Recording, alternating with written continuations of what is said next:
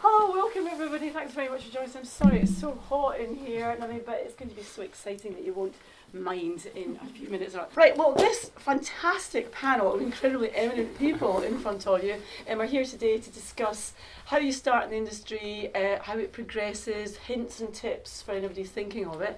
I'm really gobsmacked by the absolute star-struck two things I've got here in front of me. Let me introduce you. This is Phil Edgar Jones. Did you start with the least starry person? Phil Edgar Jones, started his life as a runner, but ended up running Big Brother. Is now the commissioning editor, head of Sky Arts, so basically running arts in the whole of the UK. Susan Calman. Hi. Susan Calman is, as you know, one of our most famous and successful stand-up comics, writers, actors. She's great. Hi. Ian and Jordan are from this amazing company, Ian Greenhill and Jordan Laird, and it's actually called Studio Something, but they're actually recipients of our new talent award. Was it last year or was it the year before? We're nominees. Nominees, Well, that's you brought right. it up again. Well, no, Always always the sorry. bridesmaid. We treat all our nominees as recipients because you are ambassador talent nominees, with their fantastic film James Morrison. They now run this incredible online presence where, I don't know how to describe it, we'll get to that later because it crosses many, many platforms. And of course, the wonderful Sharon Rooney, who's again one of our most celebrated and famous actors.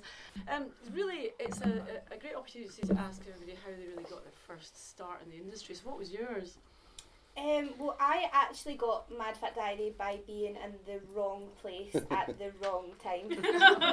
My agent said to me, I've got this really big audition for you, it's for Skins, it's between you and someone else, it's huge, you're probably going to get it, so you need to be in London tomorrow at 9 a.m. And I was like, Mom, can I have some money? So I got to London. There was no audition for Skins. It was an open call for a workshop. The queue was like miles long. So I waited in it. I went and I met a casting director, and she said, why are you here? Like, why have you come all this way? There's no reason for you to be here. So I told her, and then she said, look, I promise I'll find you something. And I went, right, okay, fine, yeah. And then she did. She phoned a year later and said, come for this audition, and I said no, because I was like, I'm not acting anymore, I can't do it, it's no. And then she said, I think you should read the script, and I read the script and went, oh, I'll come along. It sounds like a fine project. So if I hadn't have took the risk and gone for that audition, I would never have met her, and I probably wouldn't be sitting here having done my bit. But you presumably maximised and built on that first opportunity, because that's really important. Lots of people get one lucky break in a bit, and then it comes to nothing. So what was the next step to make sure that you carried on at that level? I think it wasn't getting complacent, because I think a lot of people have this conception that because I've done Mad Fat Diary that now I kind of just get jobs, it's dead easy, I'm always working. I probably get just as many no's now as I did before. I still have to audition. I don't just get jobs. I still lose jobs that I really want, and I still get jobs that I don't want. So I don't do them. But you can never relax in this industry. You can never just go, well, I've got so many followers on Twitter, and I've made something, I've got a BAFTA, that's me sorted for life. You have to keep working. You have to keep going. Otherwise, people will stop phoning and people forget you. Ian and Jordan, how about you? I mean, it's also worth just an opportunity to explain to people exactly where you're placed in the industry, because I mean, you're real spoofers and creatives and everything, but you have a real sort of cross-medium presence and everything. So what kick-started you? So we started. Well, we are still largely based in advertising. So we started at a company called the Leith Agency. So Jordan and I were creative partners there, which essentially means you write adverts and do ideas for brands.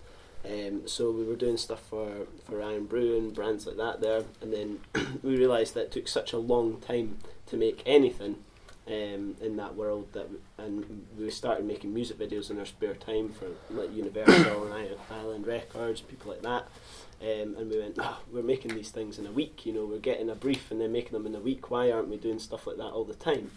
So we created a company called Something, which is now called Studio Something.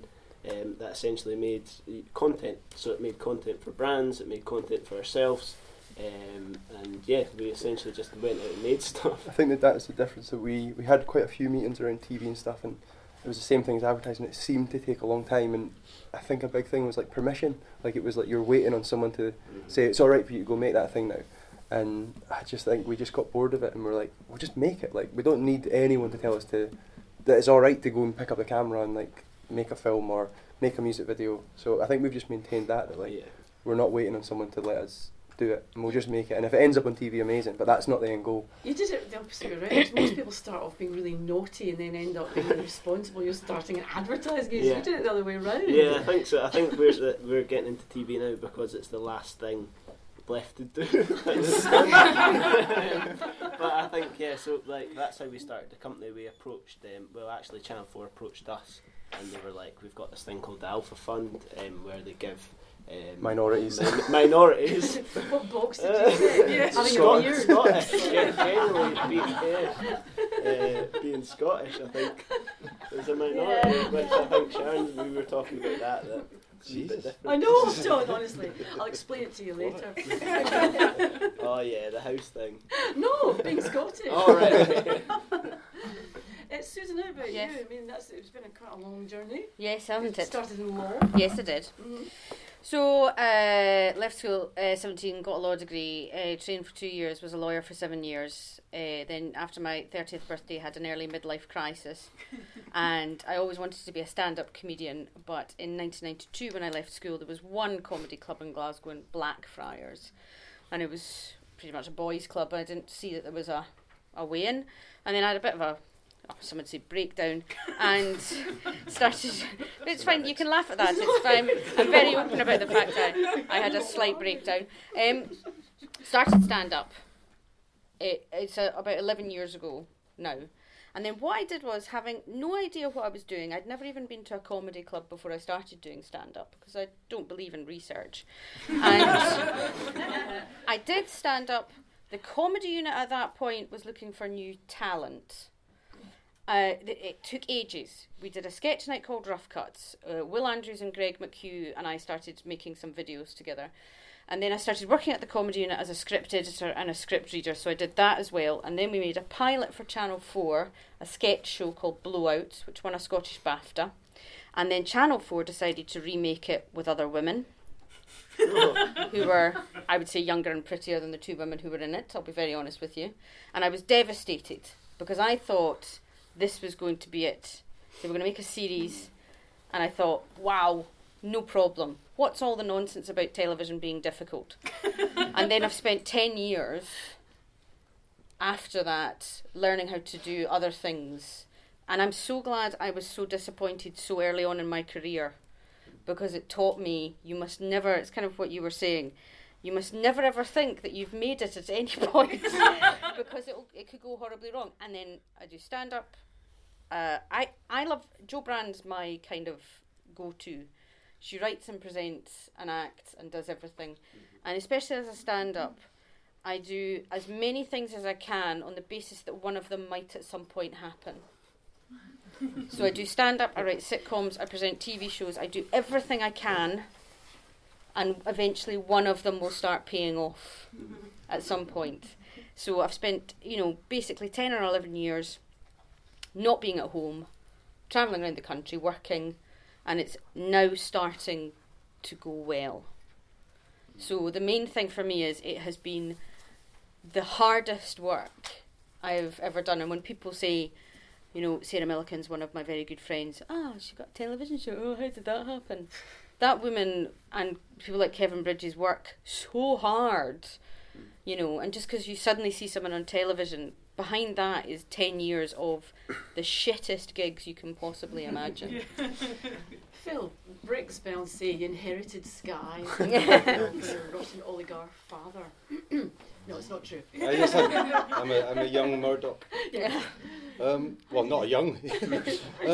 Well, so I suppose I'd echo everybody else. It's a mixture of hard work and happy accidents. So I remember, I was just thinking about this when I was coming back up to Edinburgh. I came up to Edinburgh last night, it was where I grew up, and I remember leaving college and spending about a year of, this is pre-internet I'm afraid, but writing letter after letter to people and not getting anywhere, having that I think it echoes a lot of young people's experience now of really struggling when you leave university. You think the world's just going to open up before you, and it just doesn't.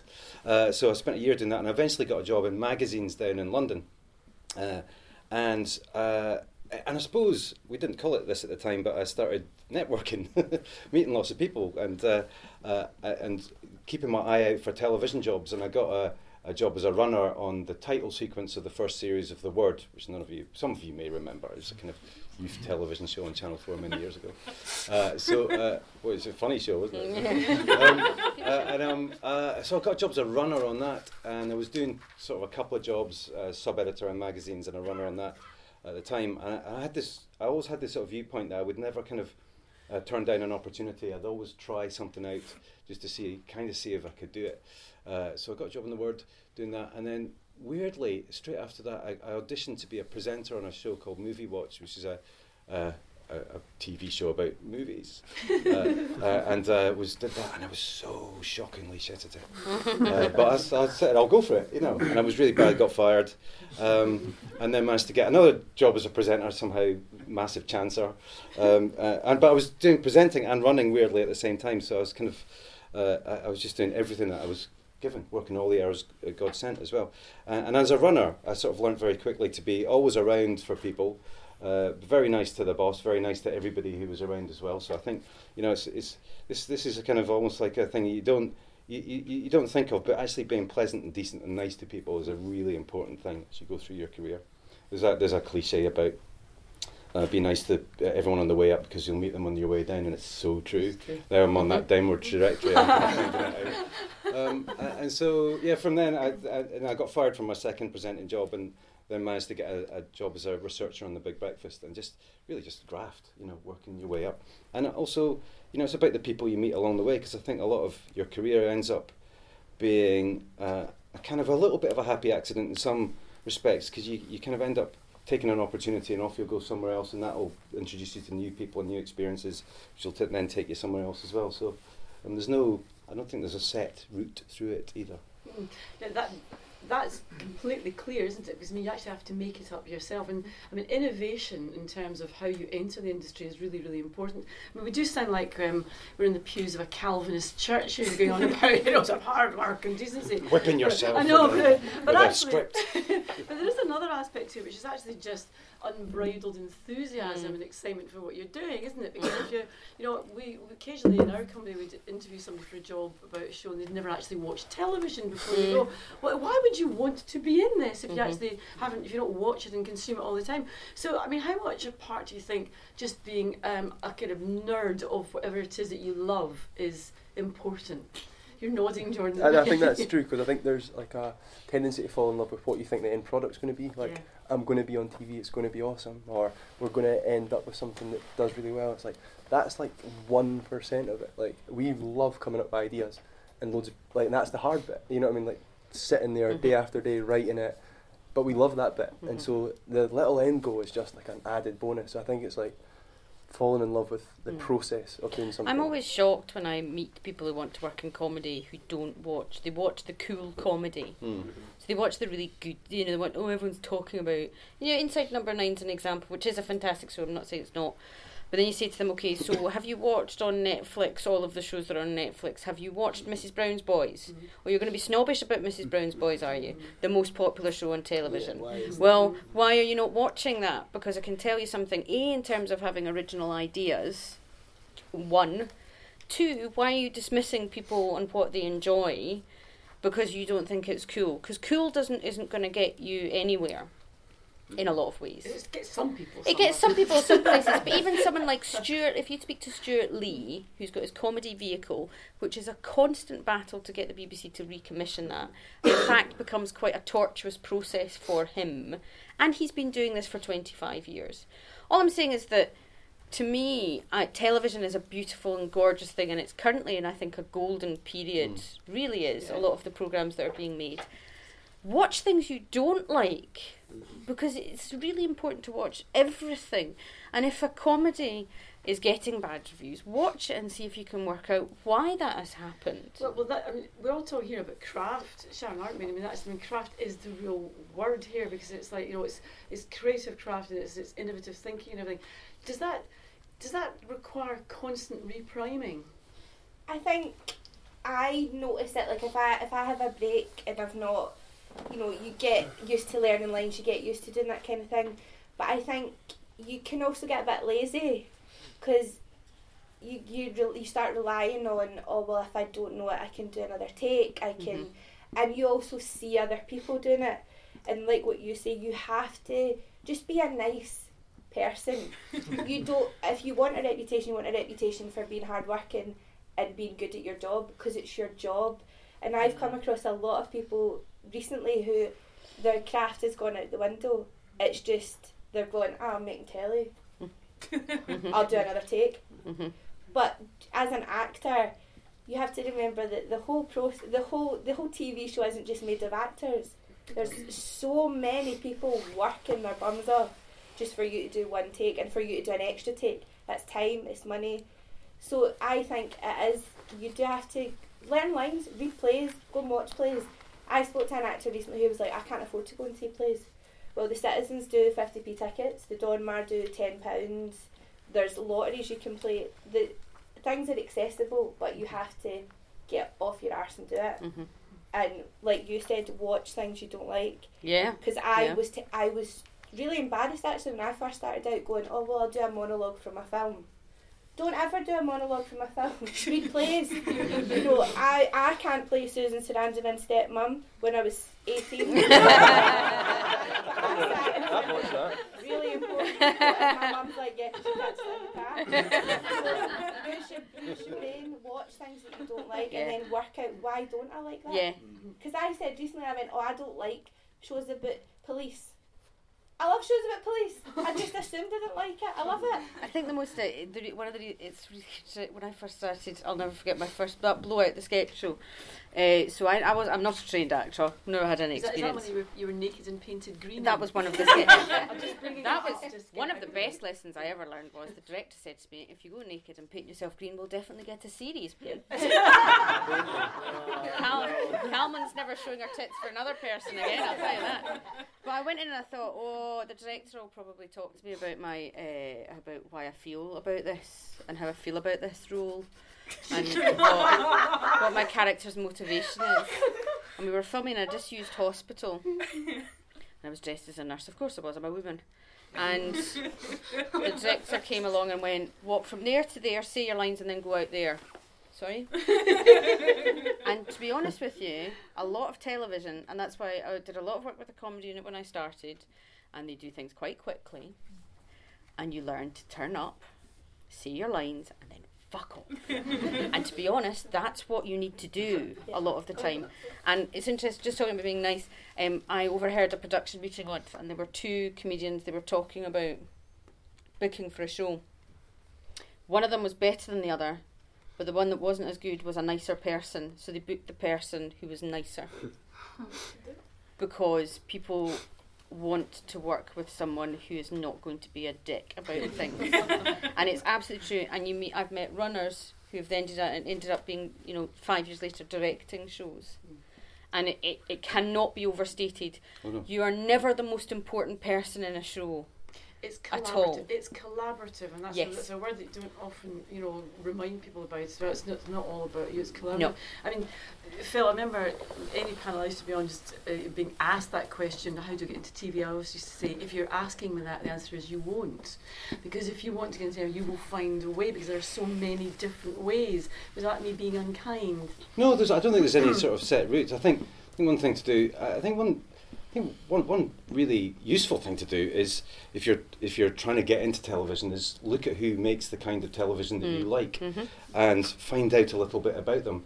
And I always think there's one thing I just say to sort of people who come and do work experience and stuff with us is, people like nothing more than dispensing advice and words of wisdom. Yeah. It's very flattering. It's very nice for you. It's like, can I maybe have a cup of tea with you? I'd like to download your amazing brain. You kind of go, okay. So it is, and go to events like this and try and meet people and And very importantly, when you do meet people, sort of know what they've done, know what programme they've made. I mean, that's always very good. It is, because I've had people come in, two things. I'll have people that come in to pitch programmes for Sky One or Sky Arts, and they haven't watched the channel, so they'll be pitching a programme sometimes that is already on the channel, for example. Yeah. That's bad. And then I'll come for job interviews and not really have a kind of sense of who I am, and I think that's kind of important, because then we can have a better sort of shortcut conversation, and they'll understand the kind of things I'm kind of looking for as well. I had a terrible story, which I don't know if someone went to pitch for Netflix. Is this going to be very bitchy? No, it's not bitchy. Okay. It's an example of actually telling the truth. They pitched for Netflix, and the guy at Netflix said, "Have you watched X?" And they went, "Yes." And Netflix went, "Well, you haven't." Because they accessed his account to see what he thought. So all I'm saying is, really, that's not legal. I'm just putting it as a warning story to say, yeah, I love that show you did on Sky Arts about the guitar thing. Yeah. Eventually, they'll I know all be you did watch it. I liked the Guitar Hero one. I thought it was very good. I'm just sorry. It was just in terms of what you were saying about truthfully pitching. Yes. Truthfully pitch. Niceness and truth. We Yes. are as like Well, an just think as well. evangelical meeting. But the kind of audiences can sniff out a lack of authenticity. Yes, and I think of you've course. got to, I'm sure you'll say this, and it was interesting what you were saying, but you've got to like what you're doing. There's also, you've got to like what you're doing and believe in it and think it's good, right? And then you keep your own kind of quality control up. And the audiences can sniff out completely if you don't believe it. Because most of the time people are saying that it's shit. Like the majority of the time, if you go and you put anything out, most of the comments on Twitter are like, "You're terrible, I could do this much better." Like, you know what I mean? You get a lot of negativity when you try and make anything. So I think if you don't believe in it and you don't love it, it's really hard. But at least if you're just like, well, we loved it, I don't care if anyone else likes it. That is the most important thing, because that is authenticity, is actually really believing in The end your goal should just be art. making it. Yeah, like absolutely. it shouldn't be TV or anything. Just be like, just make it, and the chances are someone else might like it. Well, that's the other thing as well. Again, you get people come and go, "I'd like to be a director," or "I'd like to be." Go, "What have you directed?" They go, "Nothing." You go, "Well, by the time because of the medium that we have now, you've got it in your palm of your hand. You can make a film.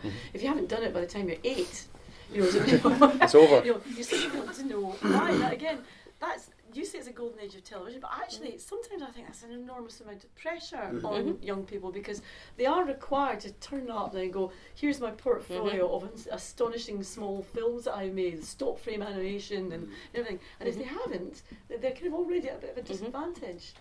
Well, not necessarily, because there's lots of different jobs, of course, in television as well. So it's not just all about, not everybody. If we were all directors, nothing would actually ever get made. You wouldn't have production managers, you wouldn't have lighting directors, you wouldn't have, manner of researchers. My point is that because we have access to be able to make things now, there's a lot of pressure on people to actually show us what you've done. Yeah. But then again, the flip side of that, of course, is it is possible to. So it is possible that you guys have done quite rightly as well. Skip out the kind of the man in television and do your own stuff and get things to your own kind of audiences in your own way as well. Take a risk as well. It's like we wanted to make a documentary about the Kosovo Olympic team, which we've done, and that was just no one was going to give us money for that. So we just paid went to do that. And we were like, someone will buy this eventually. Oh, maybe. No, but essentially. Sounds very Sky Arts. There you go. Now it's doing really well. So it's essentially take a chance as well. Things are. Of course it's hard. Everyone wants to get into an industry like this, so you have to be more enthusiastic, nicer and better than everyone else. And just enjoying it. And that's it. There's loads of, we've all done, everyone's done a shit job, and it's just appreciating that it's it's not that you see directors and film crews sometimes I think being like they're the most important people. They turn up at location and act like they're the most important thing. It's just TV, it's just making stuff, just enjoy it. Because I think that's it. If you're always waiting on that promised land of that end goal, it's never coming. And it's difficult sometimes to compare. I mean, even American comedy is far better in a lot of ways than ours. But as we've discussed before, they often have writers' rooms of 12 people, and they have a conveyor belt. That's why Parks and Recreation and the American Office and all those things. And also, I mean, in comedy in America, you more often have a director working on stand-up shows. It's very rare here as a stand-up to ever work with a director. Very rare indeed, which is why our fringe shows are often a little bit more organic. So the other thing is, though, is to not try and directly compare, because, you know, everyone goes, oh, but America makes great comedies. Why are we not making comedies like that? Because, you know, the Nightly Show, for example, which was on, had about 6 writers. Now, that's hugely unusual on any show to have that kind of many writers in a we don't do writers' rooms. We don't. So again, going into a meeting and pitching a show like that, the commissioner will go, well, you can't have 12 writers. Can you write it? You know, because we're used to hear one writer or maybe a partnership of writers or something like that, and especially if you're a performer, if you pitch the show, they'd go, well, you're going to write it, aren't you? Just you. Just you on your own. That'll be what it is, and we might give you a couple £100 for someone to punch up the script for you, but because that's what we do. So again, it doesn't sometimes help us because we're comparing ourselves to shows that we just do not make here, I think. But we're all describing, you know, quite a similar landscape of being so driven that actually it's nothing's really going to stop you. But I mean, and you mentioned earlier on about failure, and in a way that's a really important thing to be able to deal with from day one, isn't it? And I just wonder how all of you approach and regard failure. Is it being helpful or it puts you back 10 steps? Phil? Well, so yes, no, I think it's how you fail actually, and failure is a very important part of you know, we're always on the cusp of it. In fact, I ran Big Brother for many years, and then when I left, I sort of basically ran screaming from the building. I couldn't do it anymore. I'd run out of steam. But then I had a year of complete failure. This is quite recent, you know. So I went to America, and I got this big job in America on a big. There's a show called Dancing with the Stars in America. So I did a show called Skating with the Stars. It was shit, and I was the showrunner. So I got fired. They talk about throwing you under the bus in LA, and my God, they're brutal. It's a really brutal place to go. Don't go to LA, kids. It was awful. And then I came back and I set up a small TV company with an agent who was a friend of mine. We got a few shows away. We fell out. It was just had this sort of disastrous year. But that didn't. And I've learnt a lot from that. It's really kind of it's taught me a lot about who I am and my own kind of sense of resilience, because I walked out of that job with nothing else to go to, a family to support, and all these sorts of things. So it felt like a risky moment. But then I kind of knew enough people and was went back to my student days, wrote lots of letters to people, met lots of my sort of friends in telly, and got a job at Sky. So failure and these sorts of moments in your career can happen at any point. Just because you look like a grown up and you run a channel doesn't mean to say it's not as delicate as everybody else's. We're all little kids screaming inside. This is taking a turn, isn't it? No, it's not. I mean, one thing, it's really important not to blame anybody else. No, I think that's the you have to do it yourself. I mean, yeah. You talked about a little bit there earlier, Dish. I mean, you haven't actually had much failure. I mean, you're had career. loads. Well, Just no, don't but see it. that's what I was going to Just say. don't see To us, it doesn't look like it looks Yeah. like an incremental rise and everything, but it's about not blaming other people for the things that go wrong, isn't it? Yeah, and it's just, I think if any of you want to be actors, you have to just literally look at yourself in the mirror and being serious and go, this is what I look like, this is who I am. I will never play Cinderella, and I am absolutely fine with that, but I can definitely play a fairy godmother, and I can definitely play an ugly sister. So you have to know when you go into this industry, you have to use your common sense and go, right, it's a bit, there's so many actors, there's oversaturated this industry, so you have to know who you are, what you'd like to do, what you will do, what you won't do. Because there's no point in sitting with a director and going, yeah, I'm happy to do that nude scene, yeah, I'm happy to do that sex scene, yeah, that's no bother. And then getting on the set and going, no, because you're just wasting everyone's time and you're making yourself look bad. But I get failure all the time, don't I, Mum? But you know what? I think that you have to, because how boring would your life be if everything you wanted you just got? You have to have a fire and you have to fight for things. And yeah, there's parts that I really want that I don't get, but sometimes it's just because literally I'm a little bit too tall, or I'm a little bit too big, or weirdly I'm a little bit too small. That's not. It's not Mhm. your problem. So don't make these battles your battles, because people will judge you as an actor. So you just need to go. Okay. I think that's a great point. That the James Morton film that we made, that came off the back of we had done loads of music videos for a Scottish band actually called Prides, and we did 4 or 5 music videos for them, and they were kind of weird. I dressed up as a giant yeti for one of them, and they were a wee bit odd, and that attracted quite a lot of like strange comments on YouTube. I don't know if anyone's ever looked at comments on YouTube, but Well, no. they are weird. It's a battleground of crazy out there on the YouTube comments. Yeah, so essentially we just made a daft video of all our favourite weird YouTube comments about the music videos we made. Someone at Ireland saw it and went, "Oh, this is really funny. This is how we should market our bands. Essentially, wearing your, your kind of the stuff that makes you uncool as your kind of badge of honour." And that's essentially what that is. That's the brief that we got. They went, "James Morrison isn't cool. Can you show that he has a sense of humour about that, though?" And that's what that film was. And essentially, our failures, us making a video about our failures, got us another job. So I think just roll with it. I think, and accept them. Let's talk about the real elephant in the room about actually living and working in Scotland, because we're all internationalists here. You obviously Scottish, but you operate out of London. The rest of us are based in Scotland but work elsewhere. Mm-hmm. Let's be honest, how hard is it? I mean, presenteeism is sometimes really important, isn't it? So, yes. I mean, what are the difficulties of it, and what are the advantages? I would say it's really quite difficult. For me, for example, last week, on Thursday at 5 o'clock, could I pop down to London for a 15-minute audition? Well, that'll cost me £500.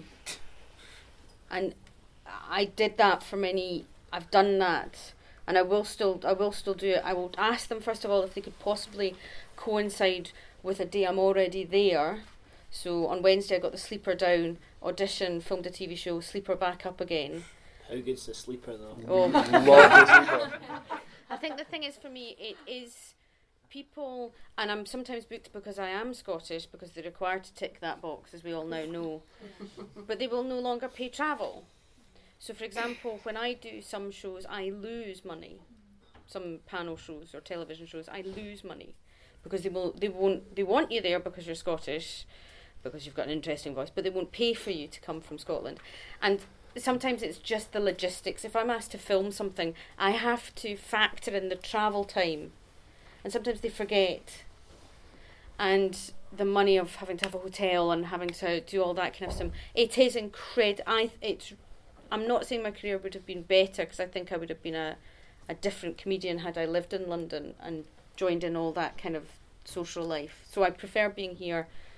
But my God, it is tough, and it's more expensive. There is no question. My train fare bill, happy to say this, to my accountant last year, was £30,000. Yeah. I spent 30 grand on trains last year. I'm still more interested if you pee in the sink. No. I'm a lady. So that is how much I cost. So until I started making some money on some shows, everything I earned went on getting to the places I was going. So there were years where I earned absolutely no money because I just had to get to the jobs. Well, as a commissioner, how about discussing that for a bit, Phil? Because obviously, I mean, a lot of people, Susan's right, they want you because you're Scottish, but they assume that you'll live in London. And so, I mean, is there any advantage for people staying put in Scotland?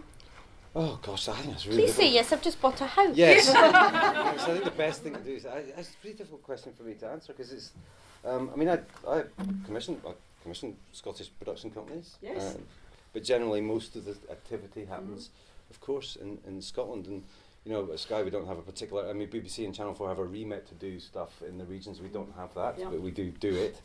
And I've never seen, I mean, it does, when I shouldn't say this, but when I see my BBC and Channel 4 colleagues, there still is a snootiness about working in the regions, I think, and the nations. There still is.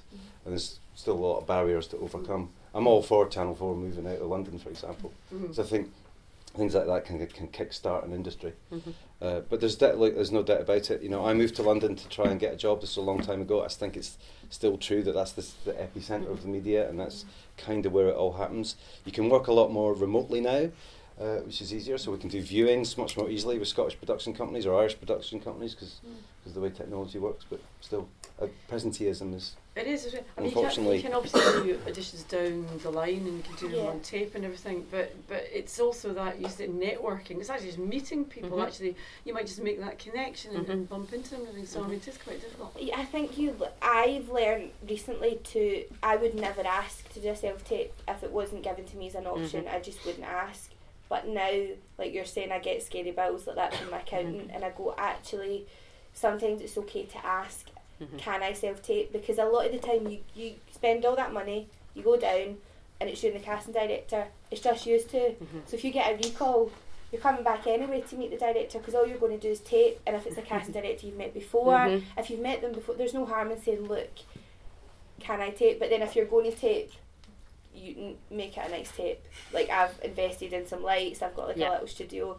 Don't send them a tape of like you and your pal. Like, go actually, you know, put a bit of effort into it. But the thing is, because sometimes I went down, because my agent, not my current agent, said, oh yeah, like you, oh it's going to be great, Susan, I'll be really. And it was for the In-Betweeners film. And I was sitting in a room in Elstree, so it was Elstree, which is an hour outside London, in a room full of 18-year-old girls, all blonde.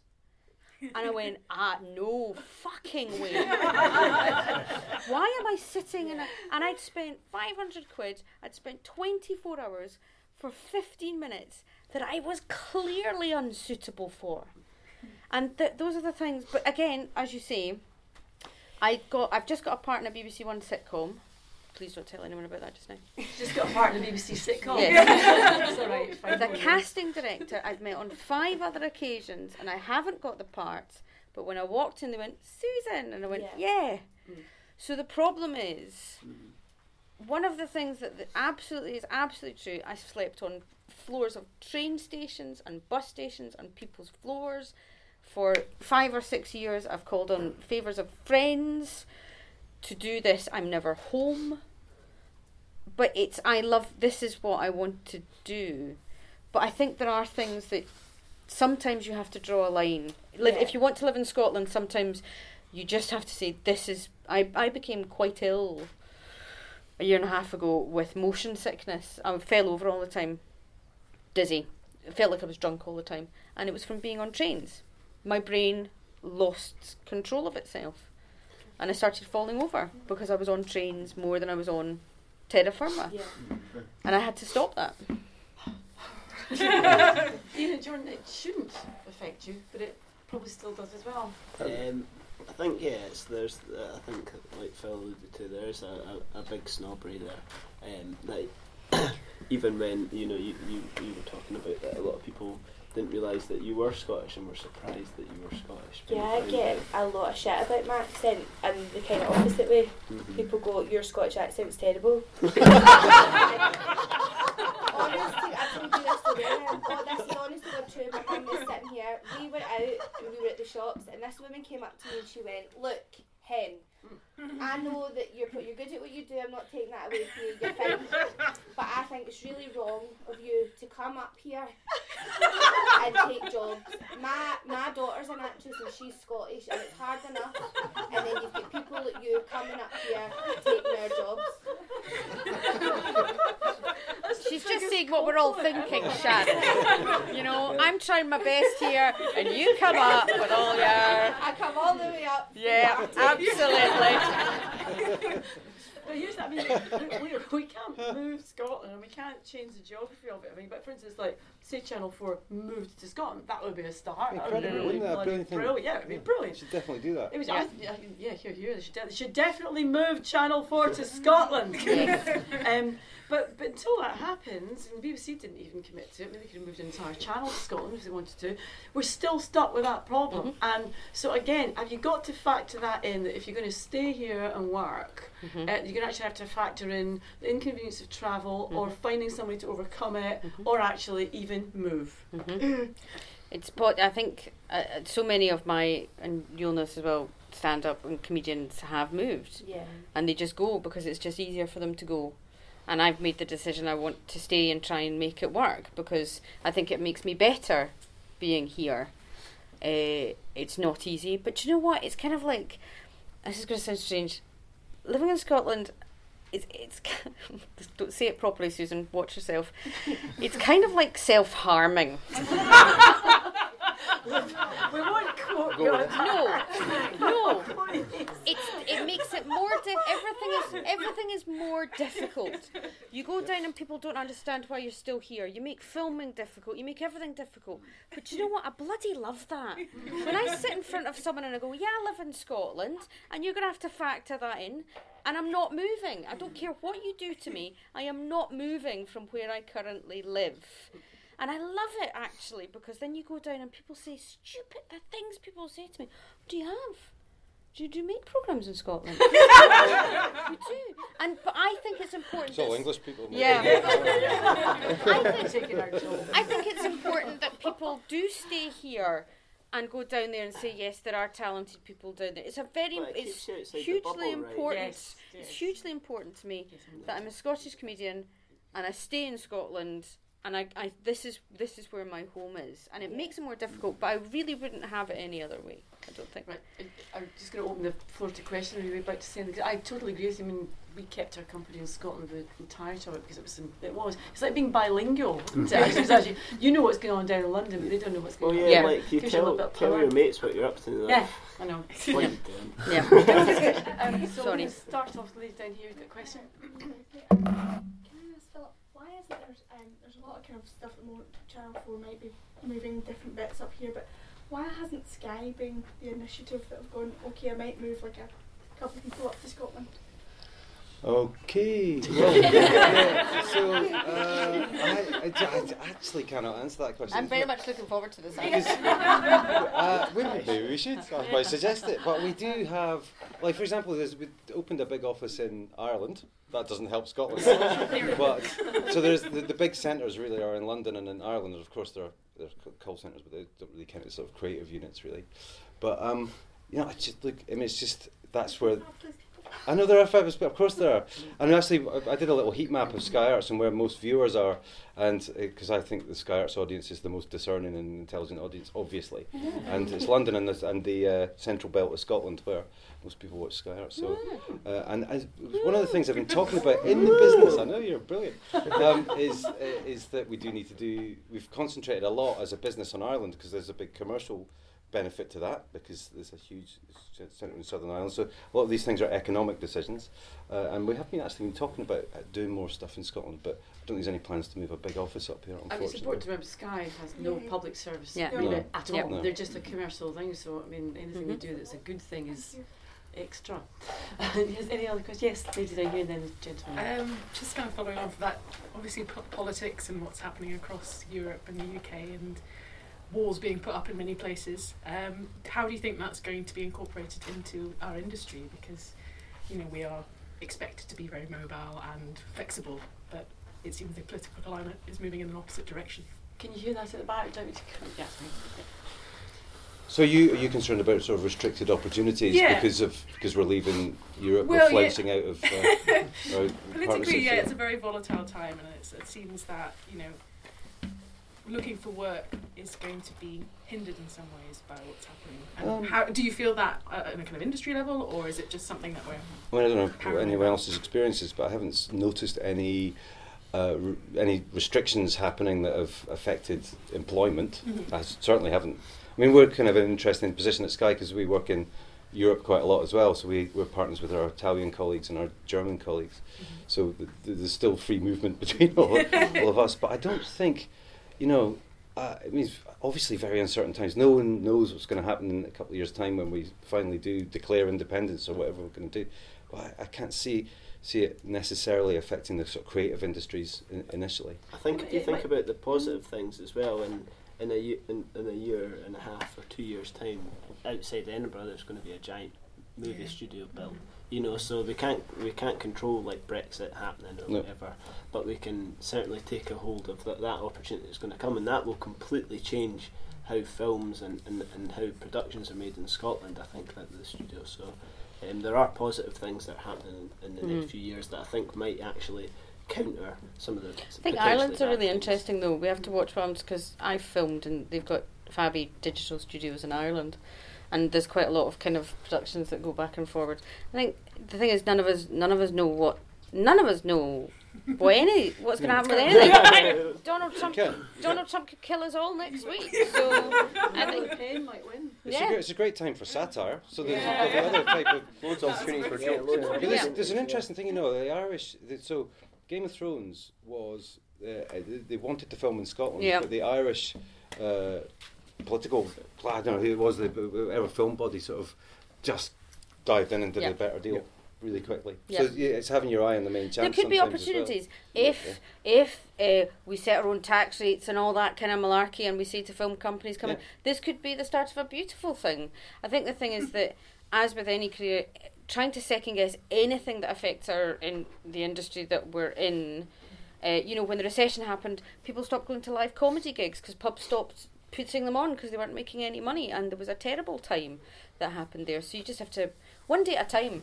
Frankly, you have to focus on what you can do rather than worrying too much about if I spent all my time worrying about the broad political landscape, I wouldn't get out of bed. So you got to kind of just get on with your own thing. It's such a terrible time for satire because real life is. I suppose that's true. Gentlemen, I was just wondering, you spoke about having a passion for your work and also being enjoying your work and being amiable. Has there ever been a time where you had to pander to get what you wanted, or like sort of target your work towards a specific demographic, or compromise? Every minute. I cannot tell you how disgusted I have been with myself at some of the things I have had to do in terms of talking to people who I really have a dislike for, and I have had to do things. It's right there. Yes. I'm just checking. I have had to do some. Shut it now. I have had to behave. I have had to say things and apologise for things that really upset me. But what it makes me, all I always think if I'm in a bad situation is, if I ever get to a position of power, I will never make anyone do what I have just had to do. Especially any women that ever work for me will never have to go to the lengths I have had to go to sometimes that I've been asked to do. And all it should do, I think, is fire you to make sure that if you ever get to a situation where you have any control, you do not make people do the things that I have had to do. So it could be, it's frustrating, but do you know, a wee bit of fire, this is why failure is good, a wee bit of fire in your belly of I've had to tits and teeth the shit out of things. Tits and teeth. As my friend Gavin would say, give them the full tit and minge. That sounds like a perfect Skyhouse programme. Like a 20-part series. I don't know about you, Sharon, but there are times where I have had to smile. Oh, yeah. And it has been the most painful and thing. You're just like bound open and slowly because I'm ready to go. But can I just say as well, because there are times as well, I mean, I'm going to confess that there's times where I have actually done a Christian Bale and going, I'm not putting up with this. And actually, so you don't have to always be this. Because sometimes when someone is creatively or professionally undermining you, there are times you have to go, no. Actually, so I know we've spent the last sort of like 3 quarters of an hour going, just always be nice and always but actually sometimes you go, no, just actually fuck off. But you can be assertive, I think, without, and you shouldn't have to compromise your ethical or moral standards. But you will. You shouldn't have to. It's a balance. I think that's why we try so hard ourselves to do our own stuff and not looking for anyone's permission to do anything, because then that's it. Like if you need someone else to say, okay, you're in this show, or yeah, you can make that thing, there is the tendency to have to, oh, well, I really need this. But that's dead unusual. I mean, the autonomy that you're getting, you know, that's the way that sometimes people become a novel But that's writer. the It's way their screenwriter because there's the no way collaboration. people view things now. Yeah. That essentially, like, why do you need to be on telly to get? Yeah, you can get to an audience without. Yeah, we got more exactly. views for that James Morrison thing that we would have ever got on TV, Yeah. unless you Or put it on like like BBC BBC One Yeah, prime yeah, time. yeah, Like, yeah, The most absolutely. important thing I can say is to build up a network of people around you that you trust, that you can tell the stories that we are currently not telling to you, and you know that they will not tell anyone else. A support network of brilliant people who you can trust throughout your career is hugely important. Yes, gentleman at the end. I do a bit of music for television, and I like the comments about trying to get on with people. Last week I had a meeting and I went in and brought a packet of biscuits to an editor I hadn't seen before, and somebody else in the production said, "Oh, we like it when Francis comes in because he always brings cake." You know, and I hadn't realised that I was getting a reputation for just something that it costs £2. Just wait till you don't bring cake. Yeah, exactly. That's the That's the brand. moment. Didn't bring the cake. I was enjoying everyone's point about not being a pain in the neck. You might get return work. And I enjoyed everyone talking about how they got their first break, but the one person that didn't talk about that, Muriel, would you talk maybe about how you started? Here we go. Here's the bloody story. Well, they just offered me the tube and I said yes. So that was unfortunate. We were laughing at that earlier because I would love to say I worked my way up from the bottom, but actually I was assistant head of design at the Museum of Antiquities at the time, and I was playing the punk band, and Channel 4 just started, and we're looking. I used to get the NME and the Melody Maker religiously because in my head I was still a punk, not a civil servant, and so we tried to audition the band for this program called The Tube, which was a music program, and I ended up being offered the job of presenter, which I did for all 5 seasons, and I never gave up my job at the museum because I didn't take it seriously, because I thought I'm not a television person. I mean, it's a really traumatic tale of a woman immediately offered a high profile it's like Angela's Ashes. Sorry, it is relevant because actually, like sort of Caligula, there were 5 other faces for the spaces in that things. It was Paula and Jules and these other kind of commoners from the street. And the only reason that I was the only one that survived is that I took it seriously as a job. So while everyone else was sort of going around sort of trying to be famous, I was just in my dressing room thinking of something funny to say for the link, making sure I got it right, reading all the researchers' notes, getting on with the director and the producer, and being nice. And I got sacked once for being rude about Rod Stewart when they told me not to be, and that's all. And I was immediately reinstated. And I'm afraid it's an incredibly parallel situation, right? And at the end of that 5 years of being at the museum with them, I just had to make the decision to carry on in the media, and then started a company and blah blah blah. But parallel, almost exactly parallel, because it was just work hard and stay under the radar of people who would like to sack you. Oh God, yeah, don't get noticed sometimes. It's That's good what advice. I did. yeah, That's what I absolutely. did. I just didn't get noticed. I made sure that Paul and Jules never noticed I was there. Yeah. There was once a guy, Bob, he's a producer in Scotland, and essentially his advice to Jordan and I was always be lukewarm. Never be hot. He was like, you never want to be too hot and you never want to be cold. Just Be stay in lukewarm. the middle. I just think which I thought was completely bizarre. I had the honour of working with Jennifer Saunders, who's one of my comedy idols, on a show called Dead Boss, and she walked in and she had a cup of tea with us outside, and she had a crappy trailer like all of us, and she knew everybody, and then she did her lines, bang, there you go, off a pop. So not only was she beautiful to everyone, but she then also did her job incredibly well, and it was incredible to watch. So, and from that moment on, you just think, God, you're absolutely amazing. So, it's just, I would rather be, no matter how shit my job has been, I would rather be doing this than what I was doing or what an alternative is. So no matter how shit it is, you're at least doing the thing that you want to do, I think. Please there. Philip, can I ask how you would describe the commissioning process that happens at Sky Arts? It's a coalition of chaos. Not strong, stable leadership then. Absolutely the opposite. I can tell you that. So there's a team. There is a strong, stable leader, obviously, but there's a team. There's a team of people. Because I commission it to Sky One as well, entertainment shows, and I run the Sky Arts channel. And there's sort of 2 approaches. Sometimes we come up with ideas and go out to people that we know can make them and get them to make them for us.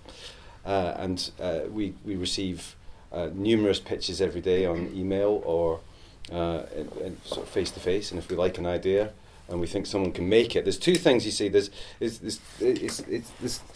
when you're a sort of TV producer, there's an element of trust that we need to have that not only is the idea good enough and the access to all the people that you've said you've got access to is watertight, but you can actually you have the skills to make the program, or the skills to get the people around you that will absolutely make the program. So it's the process. There's not a sort of set route in a way. You know, I'll get sent a top line idea. In fact, the Brian Johnson thing was, you know, Brian Johnson from AC/DC wants to do a show where he interviews famous rock stars. And I went, that sounds like a really good thing for an arts channel, and there was no more to it than that. So I put some development money into that to get it sort of sorted and turn it into a TV series. Sometimes we'll get a huge, massive treatment, or something that's a fully formed film that I'll just buy. So there's not a kind of set route into it, but you know, particularly in an arts channel, because if it's an arts thing, it's sort of has a sort of valid purpose on the channel. But it's Sky One, it's always about big entertainment shows for me, so I've got very specific briefs that I'm looking for. So 2 massive entertainment shows and 6 factual entertainment shows, so I know exactly what I'm looking for. And then it's a matter of briefing out to production companies, and they'll send ideas back. But we're always basically, sorry, just to finish that, I'm banging on, we're always looking for that sort of thing that we didn't know we were looking for.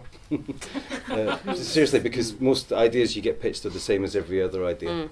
Or they're just celebrities in a place doing a thing. So it's kind of, you know... What's wrong with that? I think they're great shows. Well, once you get to Celebrity Submarine, you know, you've kind of... I'm in. That sounds fantastic. I'm sort of booking it now. Do you have to vote them off? That would be the best part. Through the torpedo tube. Yeah. Gentleman there and then you. I come from like playwriting. I've never actually. I only did like a few short films last year, but I'm wondering if you guys have any advice for people who like haven't been in the industry to like get in. Oran Moore. Honestly, seriously, you know, you're on more at the top of Byres Road, where that's one of the most important commissioning bodies for new playwrights, and they're really, really brilliant, and they take submissions all the time, unsolicited. So that's my advice. But anyone else get better ones? That I mean, which is great. There's also a new one opened up along just that church. Yes, I think there's something. So it's the thing. I'm sorry to give you this advice because I've just written a play recently. Endured the torture of live theatre, where actors not doing what you told them. That's because she's English. She doesn't understand.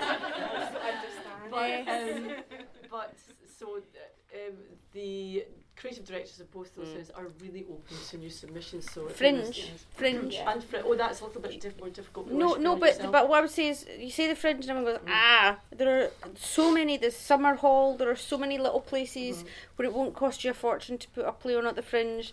People like the Travis will help you out. The Stand or the Stand Comedy Club are incredible. If you've got an idea, they'll help you out with it. So what I would say is, go to the Fringe, see if you can see the places where they're doing things like you would like to do, and then talk to the organisers and see if they can help you out the next year. The Fringe isn't just the big 4 venues that cost £20,000. There are lots of places that will help you out, and that is where you can get seen by lots and lots of people. So I would say, book a ticket to the Fringe, train ticket, and see as many as you can in a day, and then talk to people. Yes, Jenny. And also just say, as a playwright, you can't edit the actors once they start. You can't stop them. So all you do is hold your head in your hands. She keeps looking at you. No, there's just she's like looking right at you. Somebody. Yes, sir. Kind of follows on. I was struck by how you guys were talking. Like it's almost like a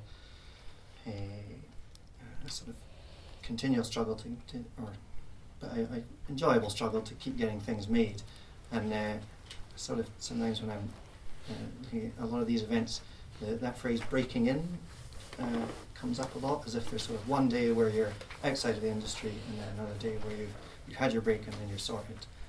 I just wondered if you feel, is that breaking in, is that an unhelpful phrase?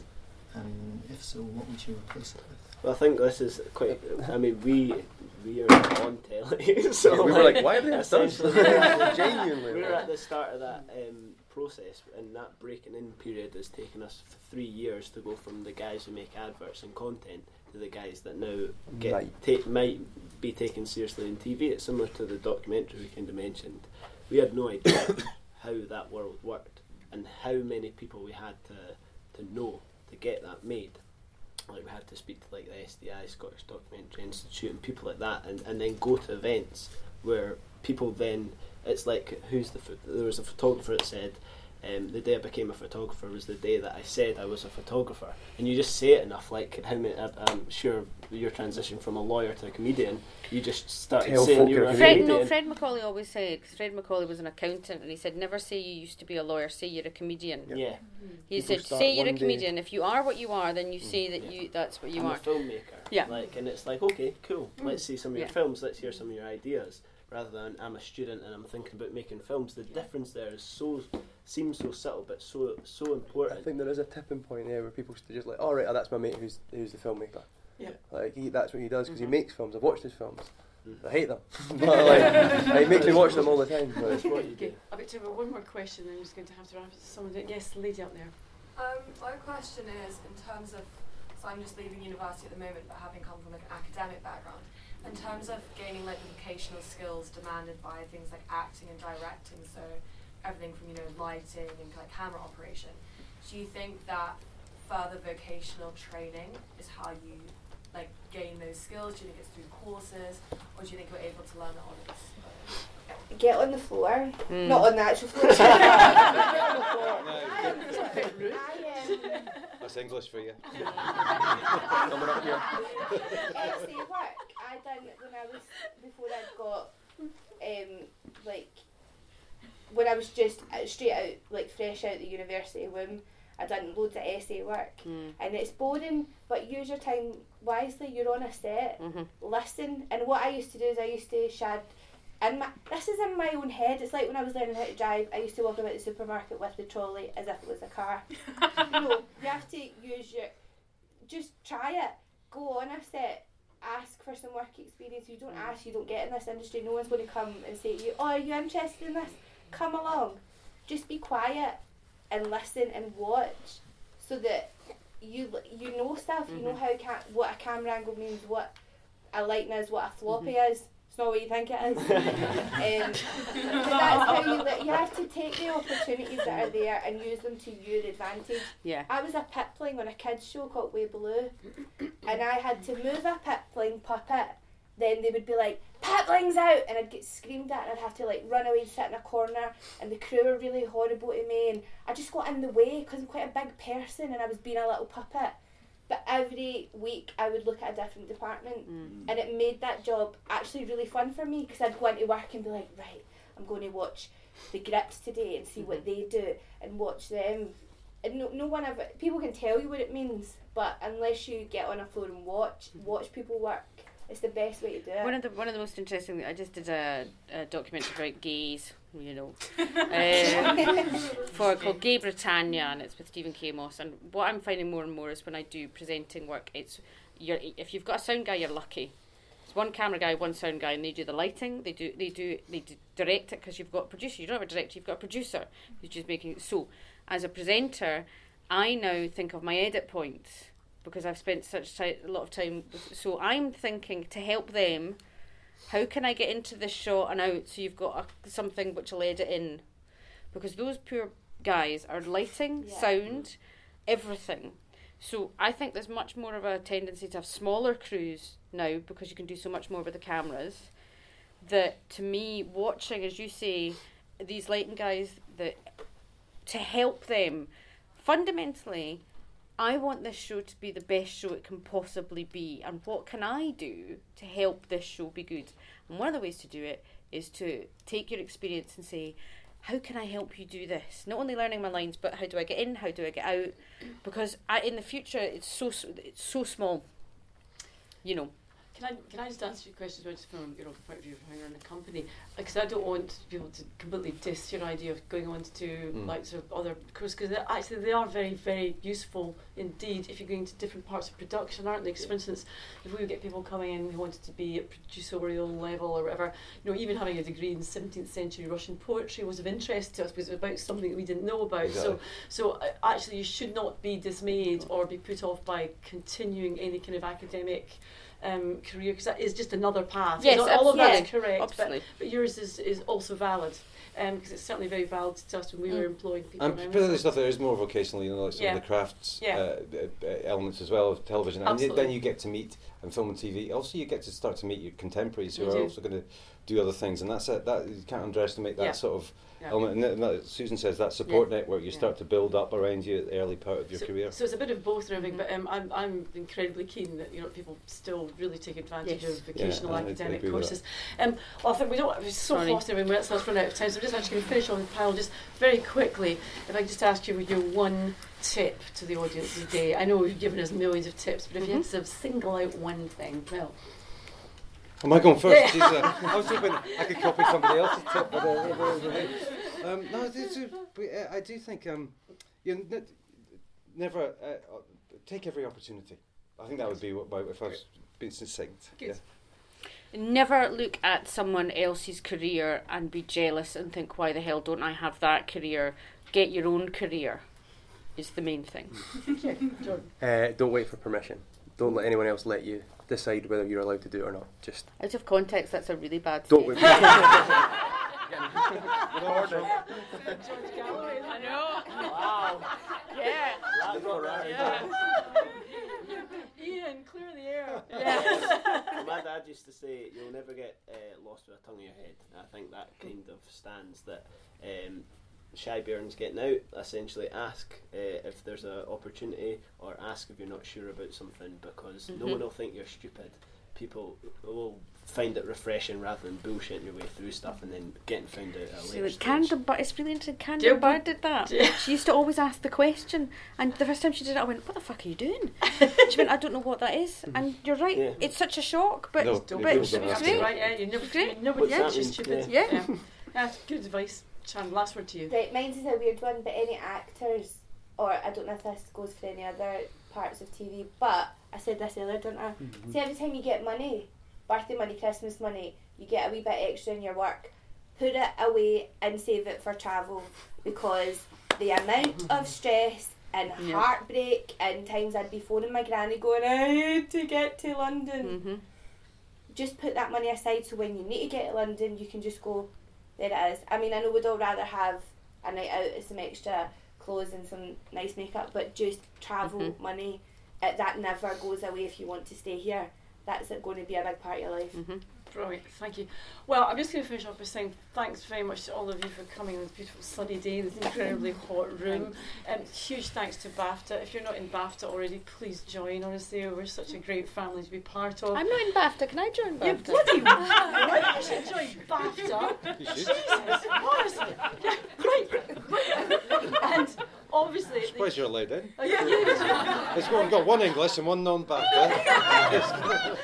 And a huge thank you to our outstanding panel. It's been a brilliant session. Thanks a million.